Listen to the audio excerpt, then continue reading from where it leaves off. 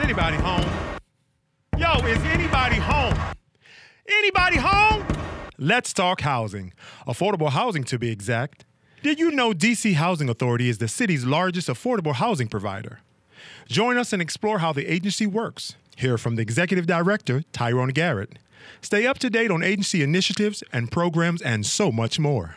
Let's talk housing. Director Garrett, how was the recent City Council Oversight hearing? It was inspiring to have people discuss the state of the Housing Authority in the manner that they were. It was more of a global approach that we saw from the oversight versus just identifying specific small issues within the agency of work not being done. It was more of a diverse conversation about the overall structure of our organization and our actual mission. And I think that was very, very inviting, and I enjoyed that conversation. I'm hoping that, me coming on board and being part of this administration helps spur that. What did you walk out of the hearing thinking? I felt at home and I felt comfortable. It gave us an opportunity to publicly tell our story, which I don't think we have any opportunity to do very often. And the questions that were poised and asked, I think, presented the Housing Authority in a strong position, meaning that we understand what our issues and problems are, but we also are working towards a strategy and a way to resolve it with solutions. There wasn't much talk about current housing conditions. Right, and I noticed that myself, and I'm not going to chalk it up to the Housing Authority is doing everything in its power to rid the residents of the conditions and the problems. What I do chalk it up is that we're being responsive, and we've acknowledged what our issues are publicly.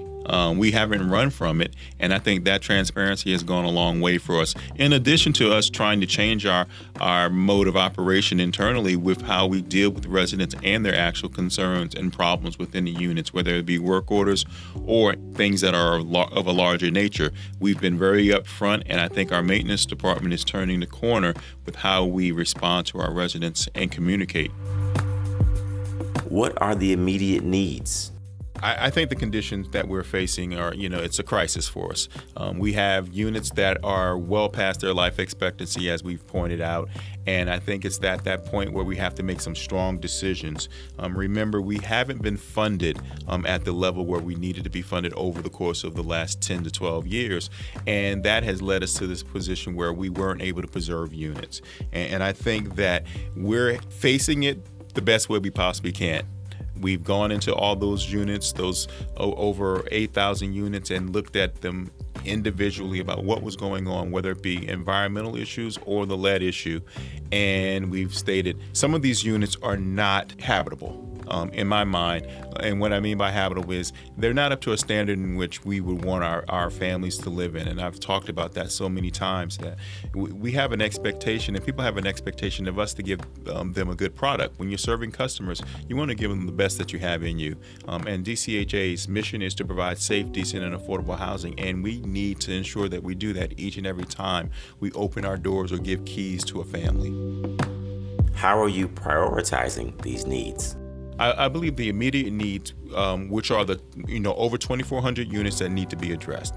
That's what we need to jump on right away, and we need to develop a plan that will help us relocate residents from those particular units and begin a strategy to either rehab or redevelop those properties and those sites as quickly as possible. And we need money to do that. It's not going to happen overnight, but we do need a process in which we can gain support of some the advocates, the stakeholders, and many of the individuals in the community to understand that our direction that we need to travel in is a little unorthodox. It's not the traditional approach, but it's in the best interest of the residents overall.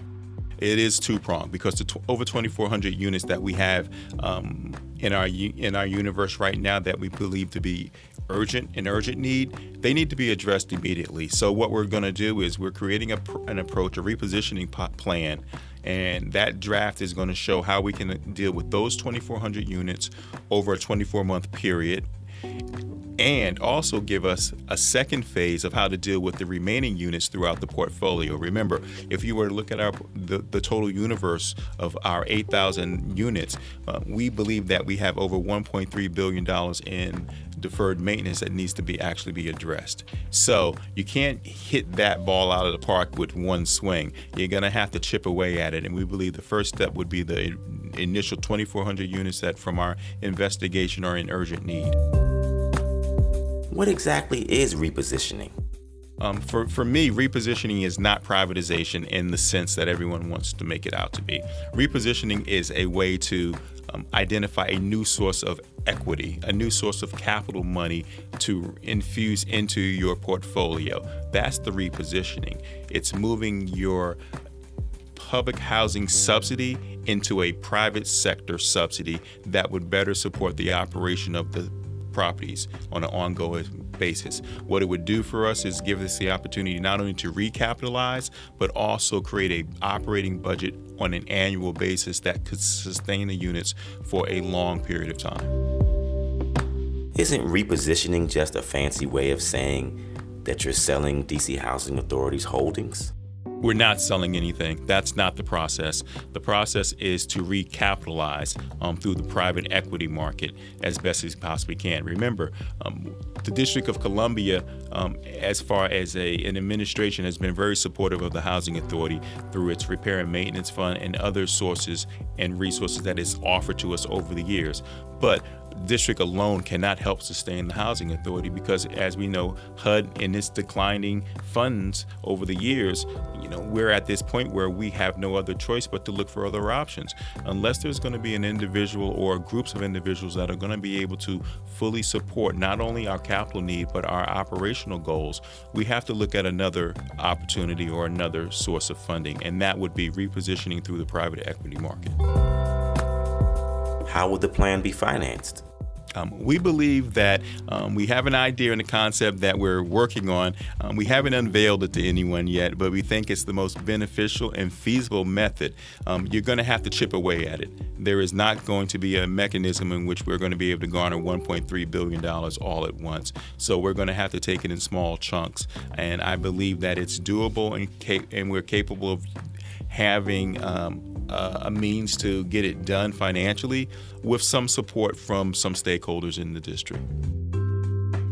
Thanks for listening. Please share and subscribe. Let's Talk Housing.